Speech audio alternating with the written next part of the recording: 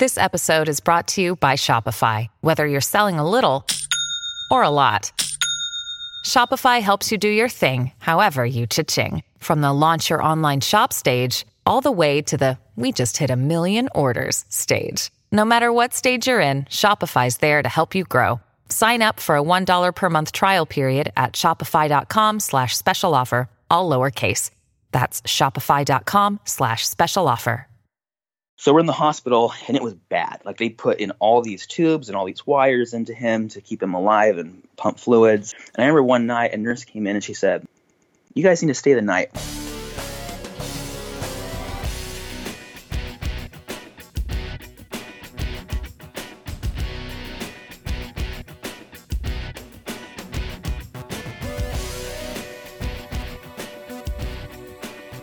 Welcome to the Productivityist Podcast. I'm your host, Mike Vardy, and this week on the program, I'm joined by Richie Norton. Now, Richie is the award-winning best-selling author of the book, The Power of Starting Something Stupid.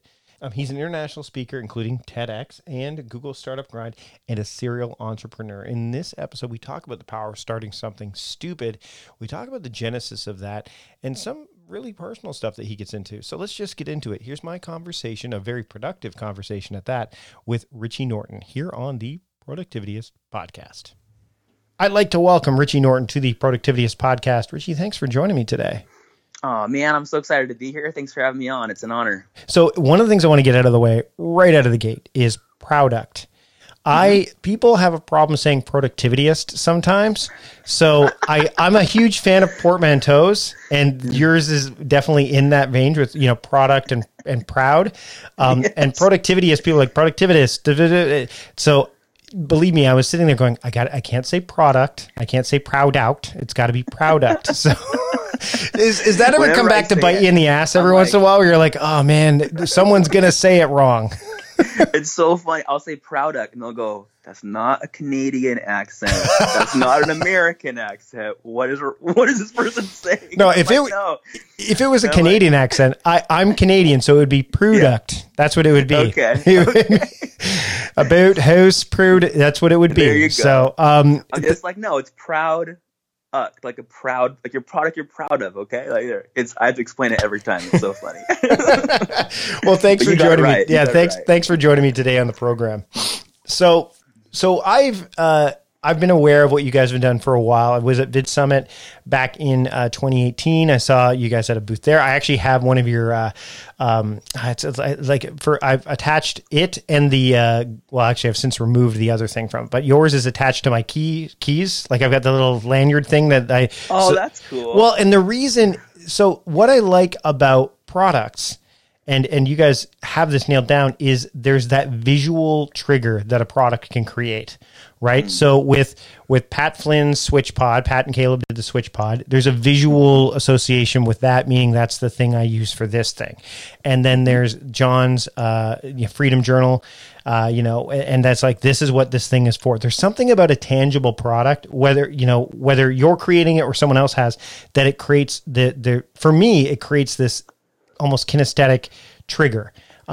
Is that one, like, what do you think about that, first off? And secondly, why would you, what led you to want to help people bring products, proud and, beyond proud, to life? Yes. That's a great question. You're spot on. And ultimately, I want to give people their time back. So people who are in the digital world, they're doing their best with that, right? With courses or whatever they're trying to sell with digital products. It's just that now it's been so long, people actually love, or they're delighted with getting a physical product. And so we're helping digital entrepreneurs provide physical products, but without all the headaches of having to do all the work which comes with the physical product. So we're literally helping invent it, prototype it, manufacture it, package it, ship it, warehouse it, and fulfill it. So literally, someone like my good friend John Lee Dumas, who you mentioned, and Pat Flynn, can do what they do best and talk about it and sell over their podcasts or through email or whatever. Like, there's a ton of work in it, but people build entire businesses around the back end. And I'm just like, I know how to do that. Why don't we just do that for people? So that's what's happening.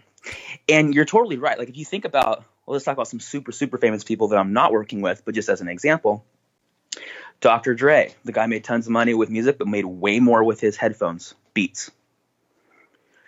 You know, you talk about, what's that Kardashian girl that has the makeup thing. All of a sudden, she's a self-made billionaire. Right. It wasn't from her fame. I mean, the fame helped. Like they go hand in hand. It's that tango. But it was the product that brought her that wealth. And so it's actually super important if you want to build your digital presence. A physical presence helps. Plus, I've heard people say like I have a book. People have books. If you're in someone's home, you can't buy that kind of awareness and branding. Right. Right. You are in someone's home. You are holding a thing on your keychain that I made. Now, I don't know if you're thinking about me every day. I doubt it. Maybe you will now.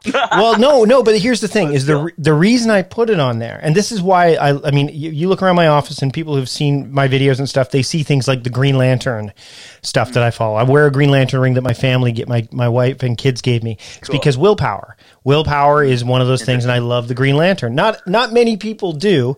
I mean, I was watching a video about all the old cartoons with the Super Friends back, and I'm dating myself a little bit, but the idea that the Green Lantern was very rarely featured, and a lot of people say power in a ring, really? Okay, come on. But the whole point of it for me is there's that willpower. The willpower is important to me. You look around, you see a whole bunch of things related to that and other things.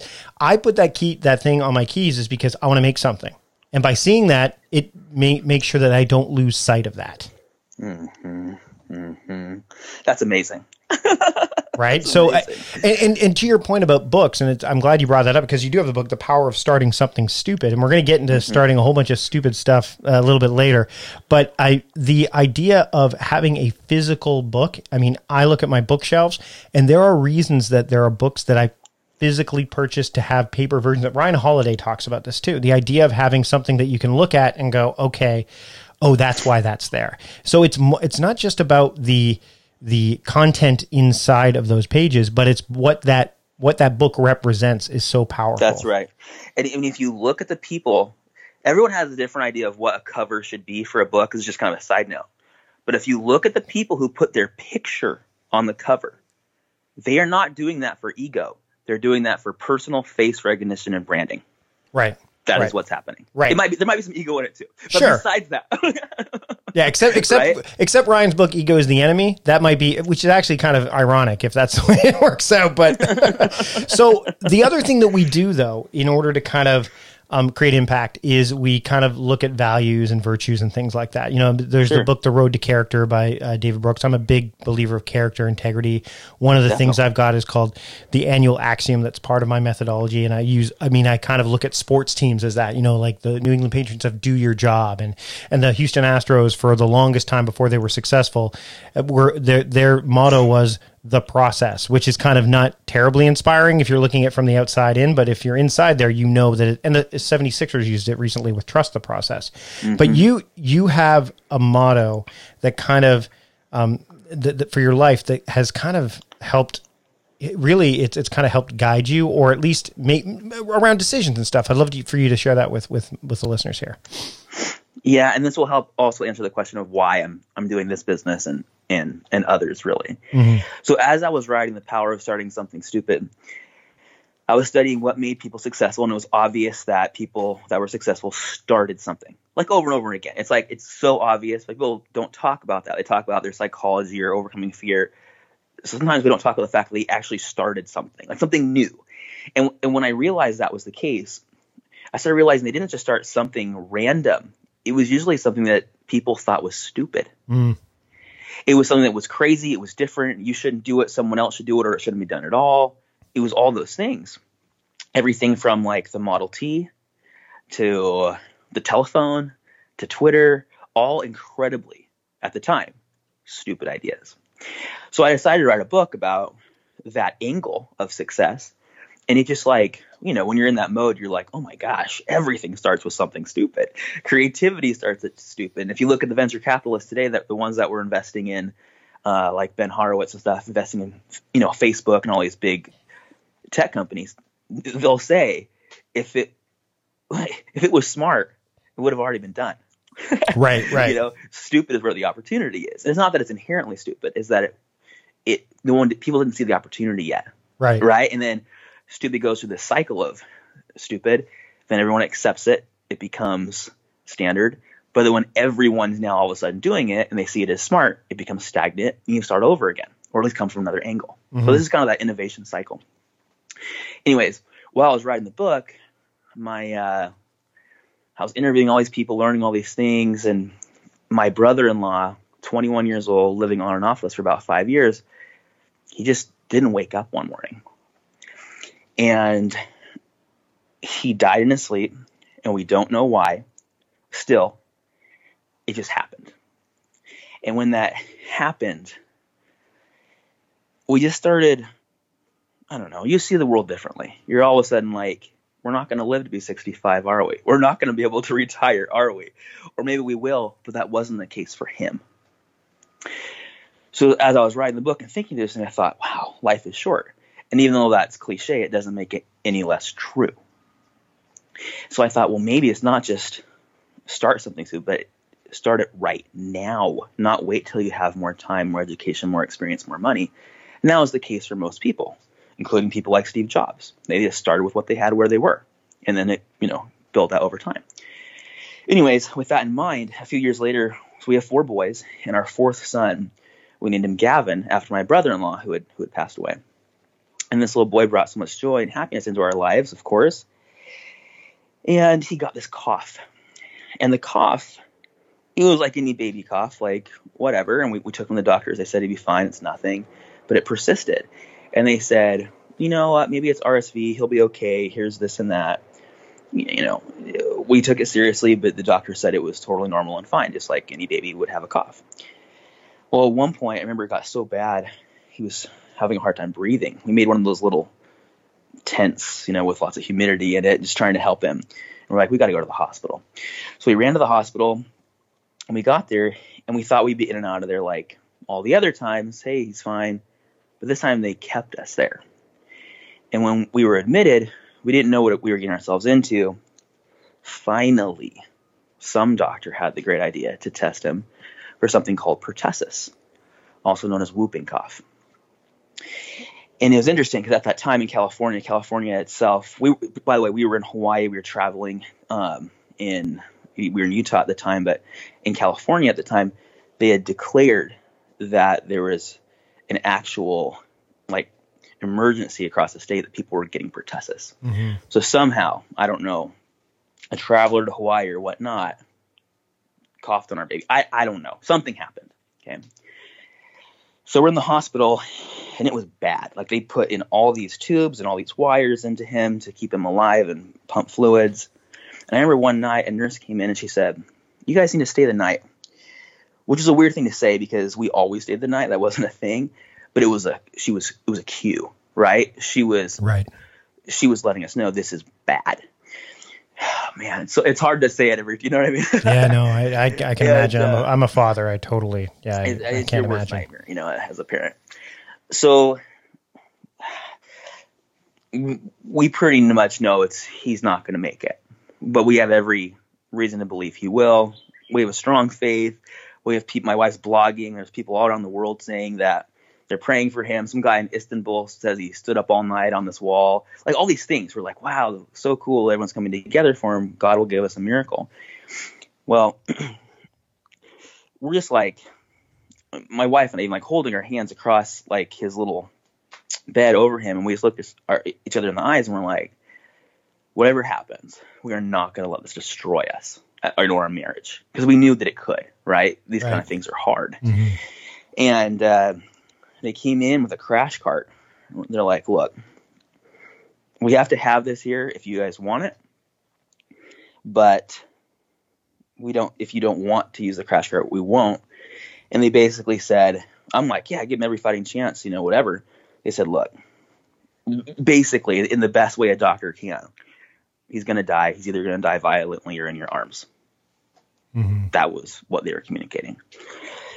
So we decided to have them take out all the wires and the tubes, and I held him for a second, handed him to my wife. I put my hand on his little heart, and we just sang him lullabies while she rocked him to sleep. And, he never woke up from that sleep. And when he passed, as you can imagine, worst possible experience, as a parent. And we walked out of that hospital empty-handed, and we didn't know what to do, after that. In fact, before we walked out, my wife's like, we're holding him for as long as we could. And what do you do? Like, do you just leave you know what I mean? Like, what do you do? And this angel of a nurse came in and said, hey, can I rock him? And she rocked him, and we just, we're bawling our eyes out. And, that kind of happened. But then coming full circle to your question, like my life's motto, a mentor of mine asked, like, well, what did you learn from this experience? From your brother-in-law passing away, from your son passing away? It was kind of a shocking question when she asked it. And my wife's like, I don't know, ask me in a year, And I'm like, I don't know, I made something up. But as I thought about it, and I was writing the book, I came up with what I call Gavin's Law, which is live to start to live. Because when you live to start those ideas, those stupid ideas that are pressing on your mind, you really will start living. So when you live to start those ideas, you start living. But if you think about it, the shortness of time that people have, however long it may be, people will go into their 60s, 70s, 80s, 90s, whatever, regretting that they never did that one thing that they could have done. And so that's where this idea of live to start to live came. And I just started to teach people, if you have an idea, start it right now. Here's how. If you don't have an idea, what will you regret in the future that you can start right now to sort of like kind of future pace and move on. But that live to start to live has just kind of permeated all the things that I do, to the point where when someone asks me, how can I start this stupid idea? I'm all in on helping them start it, but I quickly realized it wasn't the idea that they wanted to start. It was the lifestyle, the success that they wanted after that thing was successful. Right. And in psychology, it's actually called final cause. So I'm working on a book that'll come out in a long time. That'll be about final cause, and moving from distraction to action. We were talking about distraction earlier, right? Yeah, we're talking about kind of that whole idea. Yeah, Indistractable, Near's book. He's been on by this time this episode airs, he'll have been on the show, so I'll link to that in the show notes. Ooh, I love that. Very cool. But I realized then that I could start teaching people, even though I could help someone make millions of dollars with their product, which is not an exaggeration, by the way, this is literal. It wasn't what they actually wanted, and they didn't know it. They didn't know it themselves. So I started thinking, like, once this is successful, then what will you do? And they would say, travel the world with my family. You know what I mean? Yeah. Have time to do this and that, whatever it was. So then I said, well, why don't we bake that thing into your business model today? Essentially making your 5-year plan a no-year plan. It's inside what you're doing immediately. Because you can make money, but it doesn't mean you're going to be happy. Right. So this live to start thing, start to live, literally means too, also for me, don't defer the happiness you're trying to get through starting something stupid. It should be giving you that now. Meal planning is important because it prevents us from being a disappointed wreck when dinner time comes around and we have no clue what to make, or even if we have the ingredients to make the meal. It's a time and a money saver, but most importantly, it frees up valuable brain space. Creating a meal plan prepares us for the week to come and gives us peace of mind that we're organized and can feed ourselves and our family. That's why I do it, and that's why Plan to Eat helps me do it. Your subscription includes access to the Plan to Eat website and fully featured mobile apps on iOS and Android. And Plan to Eat gives you the tools to clip and organize recipes from any website, the ones your family loves and that fit your dietary preferences and needs. And you can create a meal plan around your schedule. Then what happens is the Plan to Eat software automatically creates an organized shopping list based on your plan. So sign up for your free trial at plantoeat.com/timecrafting. That's plantoeat.com/timecrafting. The coupon will be automatically applied to your account and can be used when you're ready to subscribe. It's valid for new customers only. Give Plan to Eat a try today.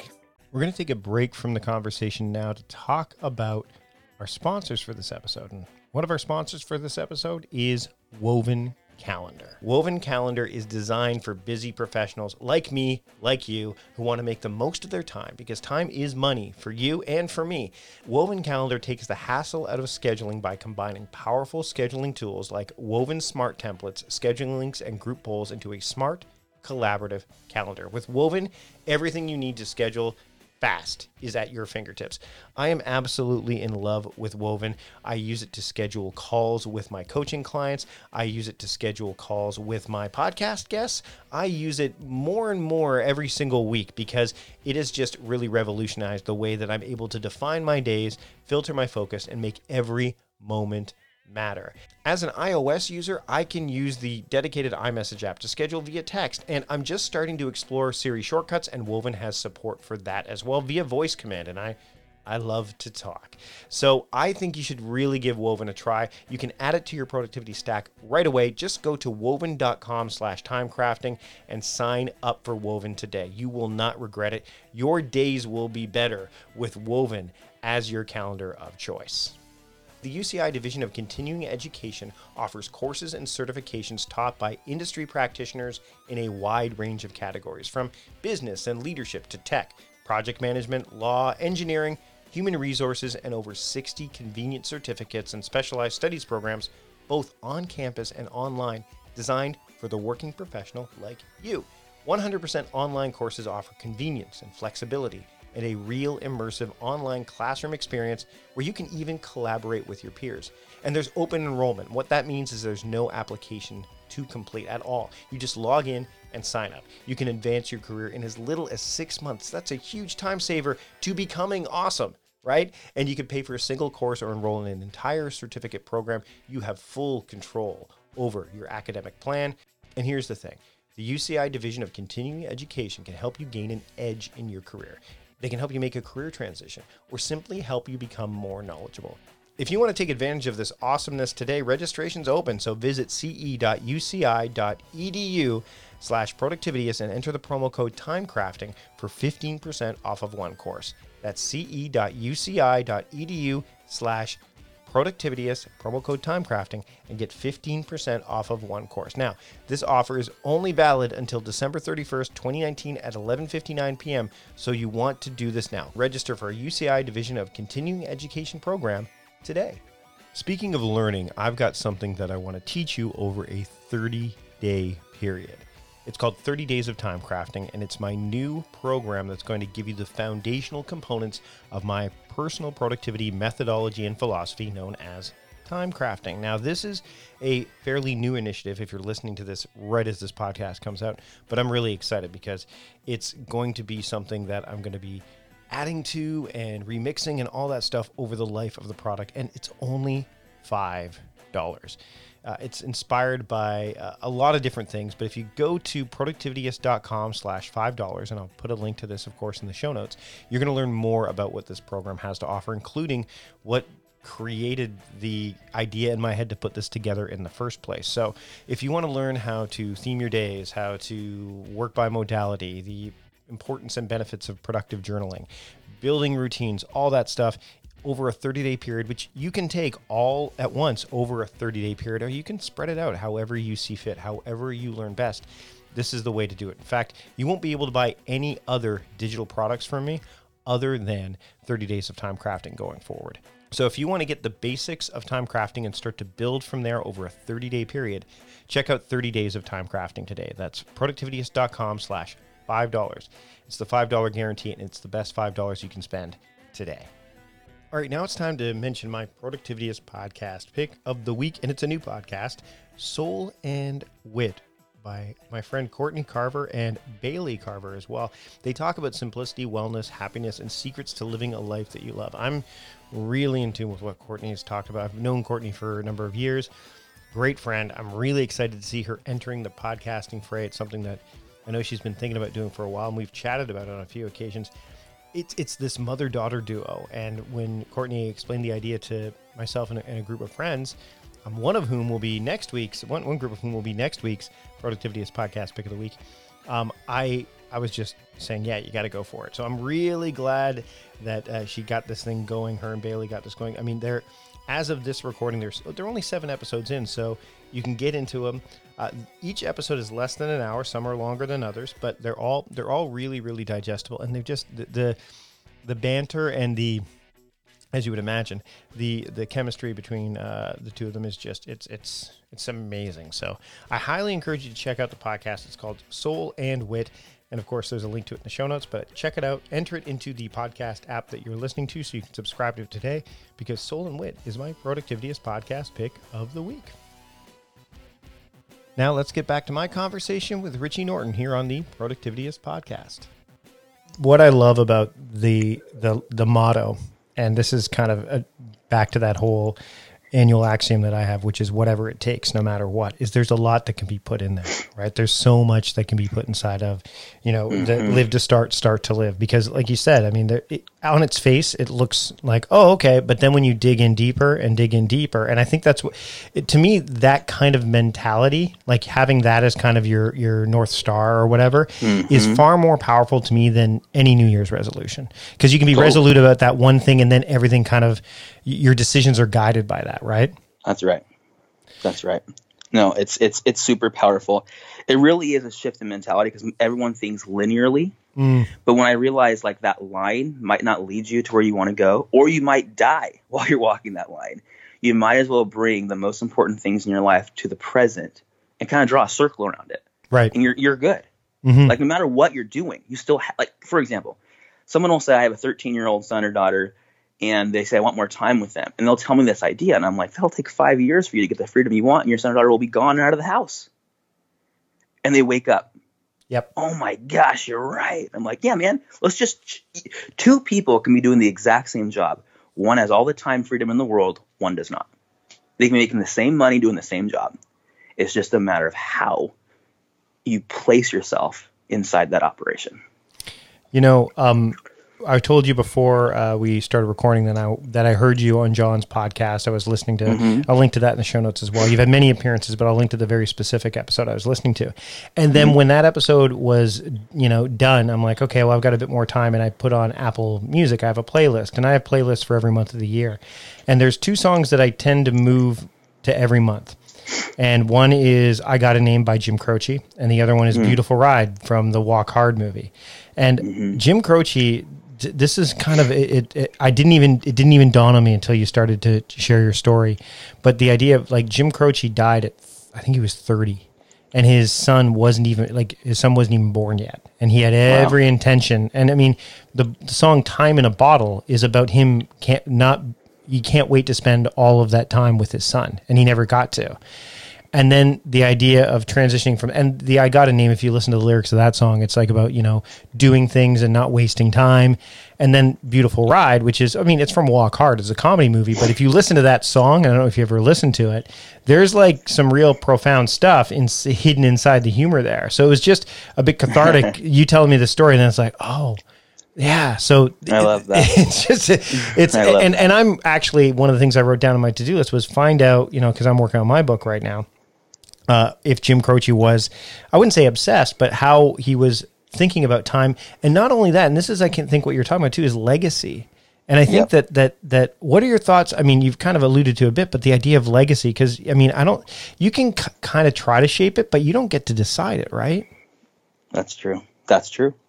You can do your best, but how they remember you is not up to you. So that's a good point. So starting, when you started working, I want to talk specifically about a very specific product that you worked on, because I think that there's some lessons here, and especially since I'm in this space, is when I saw John develop the Freedom Journal, I thought, oh wow, a planner, which now we've seen. I think there's like 300 plus planners that have been kickstarted, for lack of a better, I know. Everybody likes to recycle ideas, I could see the eye roll. Well, here's the thing, though. What's interesting is I've had people say, well, you should do a planner for yours, and I've thought that's stupid. That's a stupid idea based solely on. But so I want to. So how do you get past that bias of? Okay, because there's biases that show up with all this stuff. And especially when you're talking about Final Cause and all that, like the bias of, well, John's done it, Michael Hyatt's done it, all these other, who am I to do it? That's just dumb. It's a waste of, like, et cetera. How do you break past that? Because I think that's where people get stuck and they waste a lot of time. That's a good question. And, look, for example, not like John invented the journal. They've been around for thousands of years. No, and that's the thing, too, is I actually had a conversation with someone about this. They're like, I'm like, look, let's face it. David Allen talks about the tickler file. That's been around since the 1800s. The time management problem, read Arnold Bennett's, How to Live on 24 Hours a Day, and you'll see, wow, these problems exist now. And that book was written well over 100 years ago. So nothing is really, it's not like these are new problems. It's just the different voices, I'll right? tell you this, John is so kind and so generous and such a huge abundance mentality. People reach out to him all the time saying, how'd you make your journal? And he's like, talk to Richie.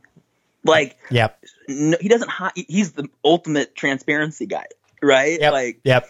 So there's not a thing. So first of all, most people, like you're saying, I'm worried, who am I? Most people don't really care if you do it or not. Right. But people really do appreciate if you say you were inspired by them or they taught you. People love that kind of stuff, right? But whether you are or not, at the end of the day, and I know you probably think this way too, nobody cares if somebody else has done it. They want yours. Right. It's your audience. It's your angle. They might not you're aware of other people that have done it, but they're probably not. And if they are and don't want yours, they're not your market. Mm-hmm. Who cares? It's the people that want. And so, you can verify an idea through pre-sales. That's an amazing way to do it. But at the end of the day, if someone's worried about doing it because someone else who's more famous has done it, you might as well stop doing everything in your life because oh man, because I had a makeup line totally in mind, and then I forgot about the Kardashians. You're like, I'm eating Thai food. Oh no, some famous guy ate Thai food yesterday. I can't eat it. It's like, shut up, man.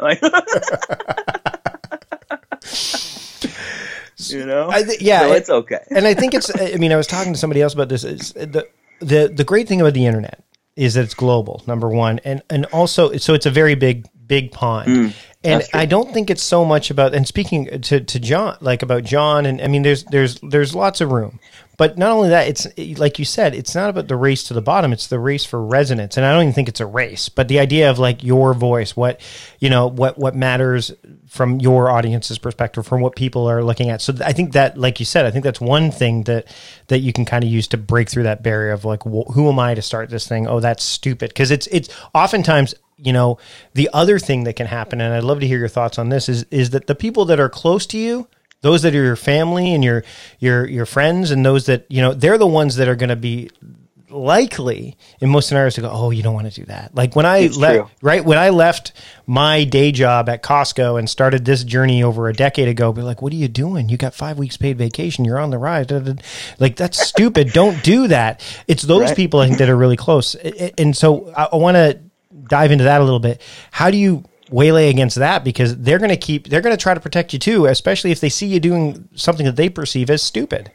Let me give I'm going to have one super tactical one and then one more philosophical idea. Okay. So a real tactical idea, this is literal. First of all, we all think that someone's going to not like our idea and we don't want to fall down, especially what's weird is a lot of my clients who are way up there on the totem pole, they're the hardest ones to work with, not because they can't crush it, but because they're too scared of falling down because they've gotten so high. That fall is huge. Yes. It's huge. It's actually, believe it or not, guys, easier when you're at the bottom of the totem pole to start these stupid little things.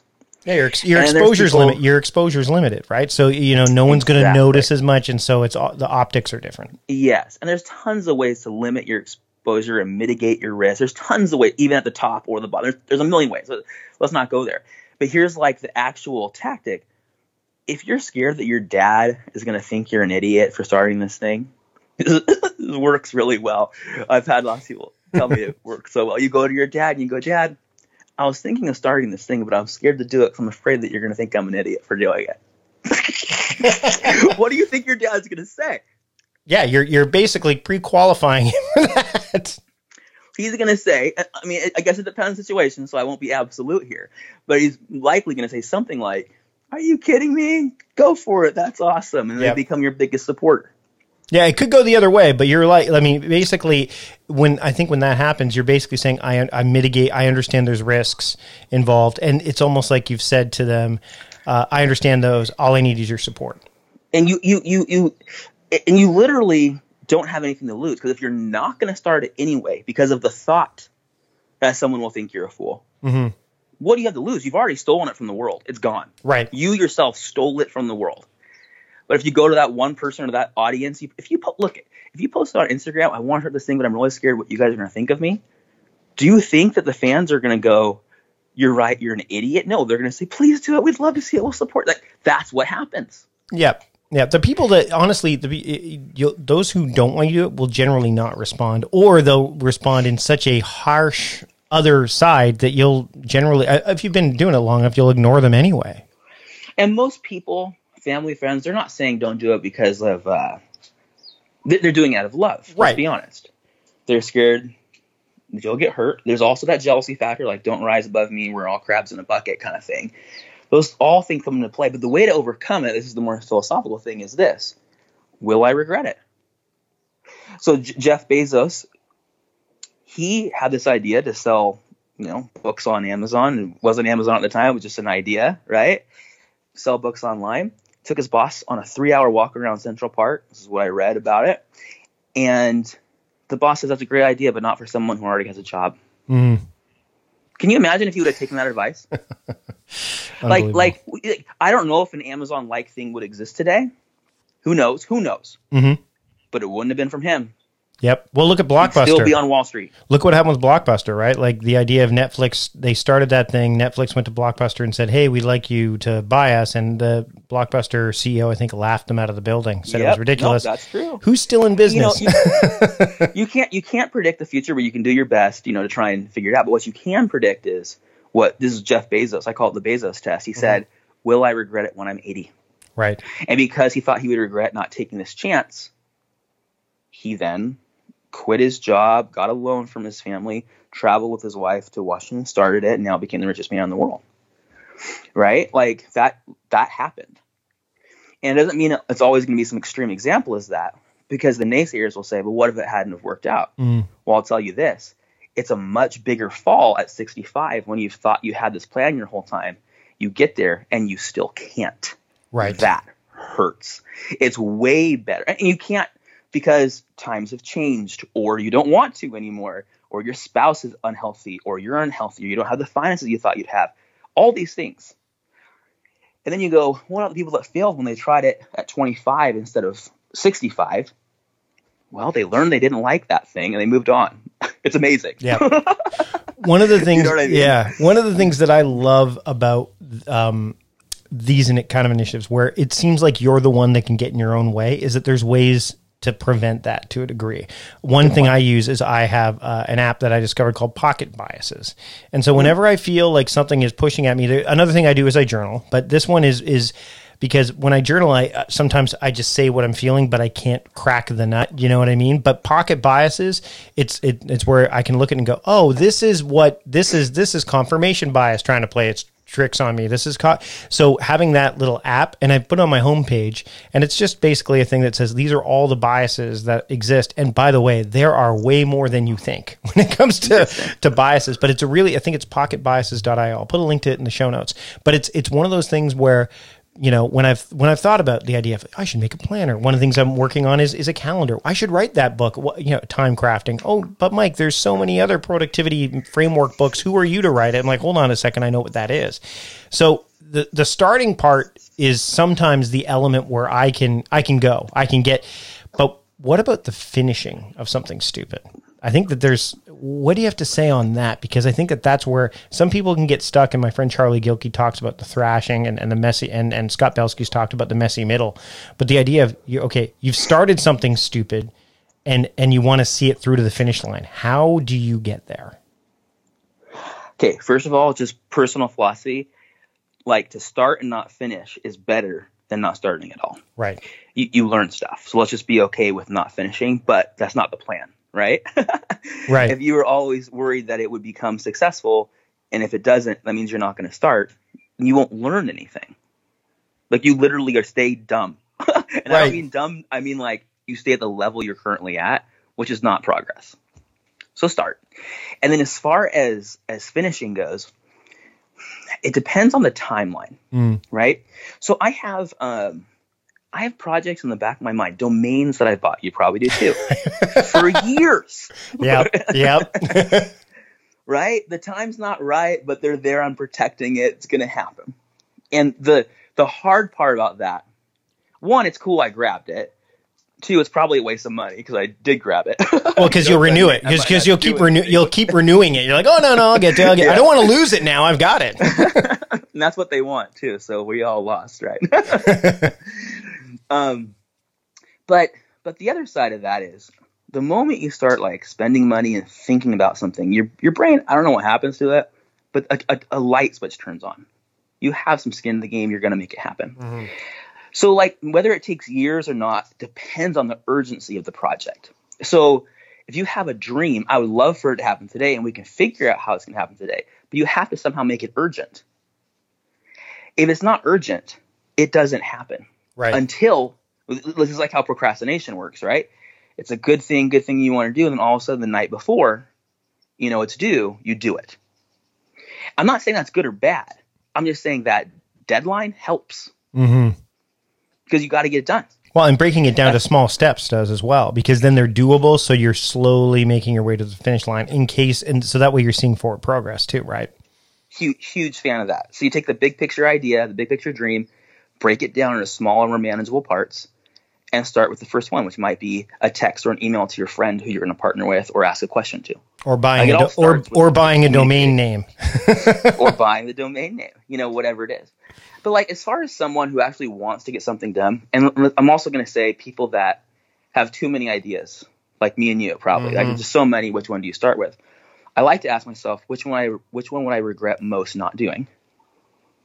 And the second question, usually if it's about money, revolves around money. Do I need money from this thing now, or a year from now? Or does money not matter? Right? If I can't pay my bills, I better start something that's going to help me pay my bills. So that is priority. Right. If I can pay my bills, and this is a side project that I want to have become my main project, then you can play with it a little more. The fastest way to finish something is, if it's for selling something, is to sell one to one person as soon as possible, including a pre-sale. Right. Then it's done. Yeah, John didn't John? I mean, I think a lot of people do that with a Kickstarter or anything like that. I don't know if John did for sure, but I know that he did. Yeah, so he said, I'm going to make this thing, pre-sold it, and it's because it's qualifying, and then there's that urgency that you're talking about around, because like I've committed to it. Yeah. Let's be honest. Both John and Pat Flynn, who we did the Switch Pod with, they have money. And they're transparent about it. You can look it up and see how much they've made this month, right now, right? Yep. That's part of their shtick, so to speak, right? They did Kickstarter for another reason: validation of the product idea. Mm-hmm. And yes, in John's case, the first one, the Freedom Journal, I think it was $453,000 in 33 days. I think the Switch Pod was like $415,000 in like, I don't know, 60 days or something, something like that. You can look it up. It's right there. There's a tombstone of it on Kickstarter. You can just see it. You know? But like, it was amazing. Like they validated it, and because it funded, they had to make it. That thing could have been an idea for a long time that they never did, but because they sold one, they made it. So anyone who's trying to finish, if you start thinking, how can I sell one right now? Do it. And then most people will think, yeah, but they start saying all this stuff they need, crazy stuff. I need a warehouse, and I need staff, and I need all this crap. And I'm like, what are you talking about? You know what I mean? Like, so we live in another century, literally. All that stuff can be outsourced on the cheap for next to nothing. Just see if people want to buy your product first through a pre-sale, a letter of intent, if it's like some kind of big thing with some big, organizational corporate kind of thing, right? Right. That's it, man. Finishing is hard. You got to stay the course and make it happen. These are all obvious things. But if you really are serious about something, frickin' sell it. So before I wrap up, Richie, I want to find out from you, because someone's going to want to start something stupid right after listening to this episode. Yes. What's the first step that they can take to start something stupid now? So I created an acronym for the word START, and it was based off of what I saw people doing, including people that created movements like Gandhi himself, like just anyone who started something crazy and it turned out to be successful, what did they do? And so I encapsulate it with this word START, which is an acronym for serve, thank, ask, receive, and trust. Literally, if you want to start something stupid right now, serve someone who's in that industry or whatever, the customer, whatever it is, with no hidden agenda. And this isn't an I scratch your back, you scratch mine thing. This is straight up altruistic service. And you'll learn stuff. You thank them for the opportunity to serve them. And this earns you the right at some point to ask them or someone for help with whatever it is. Most people go straight for the ask, and they say there's no stupid questions. Sure, whatever. But you can hurt a relationship if you ask too early or you ask the wrong way because you seem like a mooch. This is a real thing. Mm-hmm. You earn the right to ask. You earn that relationship, which enables you the ability to actually accept it and receive it well. How many times, you don't have to answer this, but how many times have you given someone like solid advice that you should have been charging, or maybe you normally do charge tons of money and they don't do anything with it? Oh, a lot of the time it happens. Is that frustrating for you just a little bit on some level? Yeah, it's kind of like productivity to me is like when I coach someone or I give them something, they're like, well, I tried it for, a day and it didn't work. I'm like, these kind of things take time to take hold. It's kind of like, actually, sidebar, one of the domains I own is called the Productivity Diet. And the reason I haven't done anything with it, but I've kept it, is because it's a valuable domain name, is because I don't believe productivity is a diet. I think it's a lifestyle, kind of like, health and wellness. So I think one of the big challenges for people is that they figure that they can just, go on a quick productivity diet and be done with it, but that's not how it works. So yes, that's why I no longer do one-off calls with people, because it's it doesn't work. It's like going to the gym once and saying, oh, wow, I lost, 50 pounds. That's a good point. I like to think of it or liken it to just straight up, American or Canadian football, right? Where all these people are setting up the whole play. The quarterback throws the ball, the receiver catches it. But if honestly, think about if the receiver knocked it out of the air on purpose, or caught it and put his knee down for no reason, or ran the wrong route, ran backwards. Everyone's like, "What?" It would be extremely frustrating, if not a riot. By the way, I'm a Bengals fan, so I see this a lot. But so the win for the giver, the person sharing the advice, is that the person does grab the ball and take it to the end zone and score a touchdown. That's a win. You winning is me winning. Mm-hmm. And so when people go through this process and they receive some great advice from someone, that means they're gonna be successful with it. If they don't do anything with it, it kind of stops their ability to get help from that person again. And whether they realize it or not. Yeah, and it actually, again, back to the biases, if in my situation, I'll use myself as an example, is if they don't listen, I'm like, did I do a good job? Was I a good coach? Did I do the thing I was supposed to do? So it creates that too, right? You wonder. And so bringing it back to the football analogy, the quarterback's going to throw it to another receiver, or they're going to take you out of the game. Yep. And people don't think about it this way. We're just creating some kind of weird analogy around this, but that's real life, man. Mm-hmm.